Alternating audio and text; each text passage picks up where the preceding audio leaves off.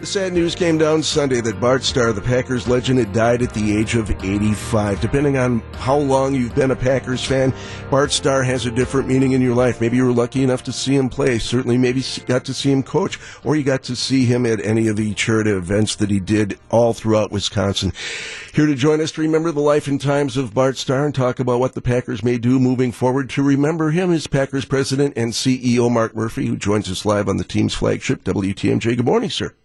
Good morning. How are you doing? We're doing great. I was a kid when Bart Starr was in his glory, the Packers' glory years in the 60s. Got to see him as a head coach. Had the honor and privilege to work with him on some charity events through the years. You, of course, had to have a unique relationship with a man who continued to mean so much for this team long after his playing days were over.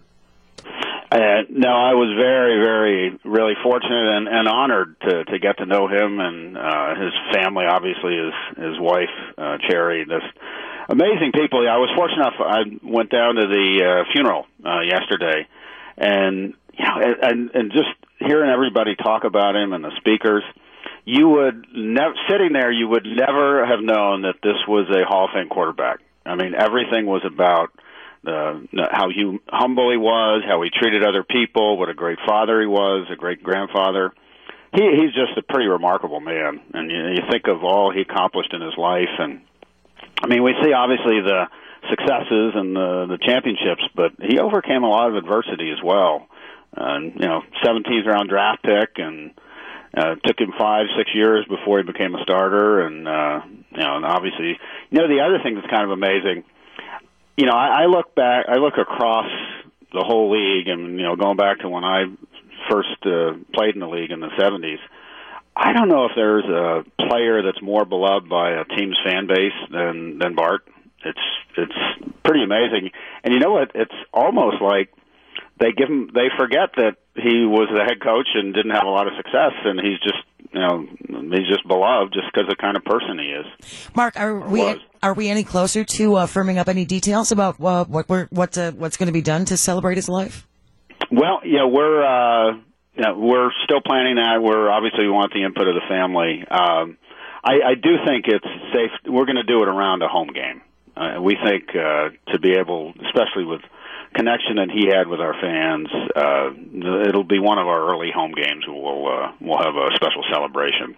You know what it kind of reminds me a little bit of, in a different sense, but I didn't think that when Brett Favre came back to Green Bay and did his speech in the bowl at Lambeau Field, I thought, and this maybe shows how dumb I am, I thought you'd maybe get 5,000 or 6,000 fans there and you pack the place.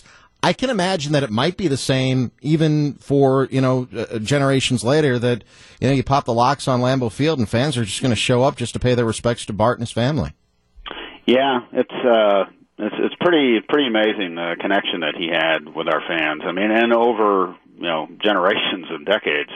And I think doing it, it'll probably be halftime of a game.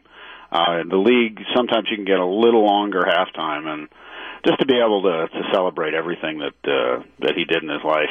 The other thing, and we know here, some of the charity work he did, for instance, he and Cherry really established Rawhide, and think of the impact that's had for young men across the state. Oh, and the golf outing at North Hills that they do every year for the cancer clinic. Lombardi Cancer Center, And the foundation work that they do they have that gala that they do every March or April, I think, where they do the Award of Excellence. Millions and millions of dollars. And like you said, Mark, here's a guy that when he got fired as coach of the Packers, he could have gone back to Alabama and said, forget Wisconsin. He kept coming back. Yeah. No, he's, just talking to the family and people that were close to him, just the way he led his life. It was, one thing that's really interesting,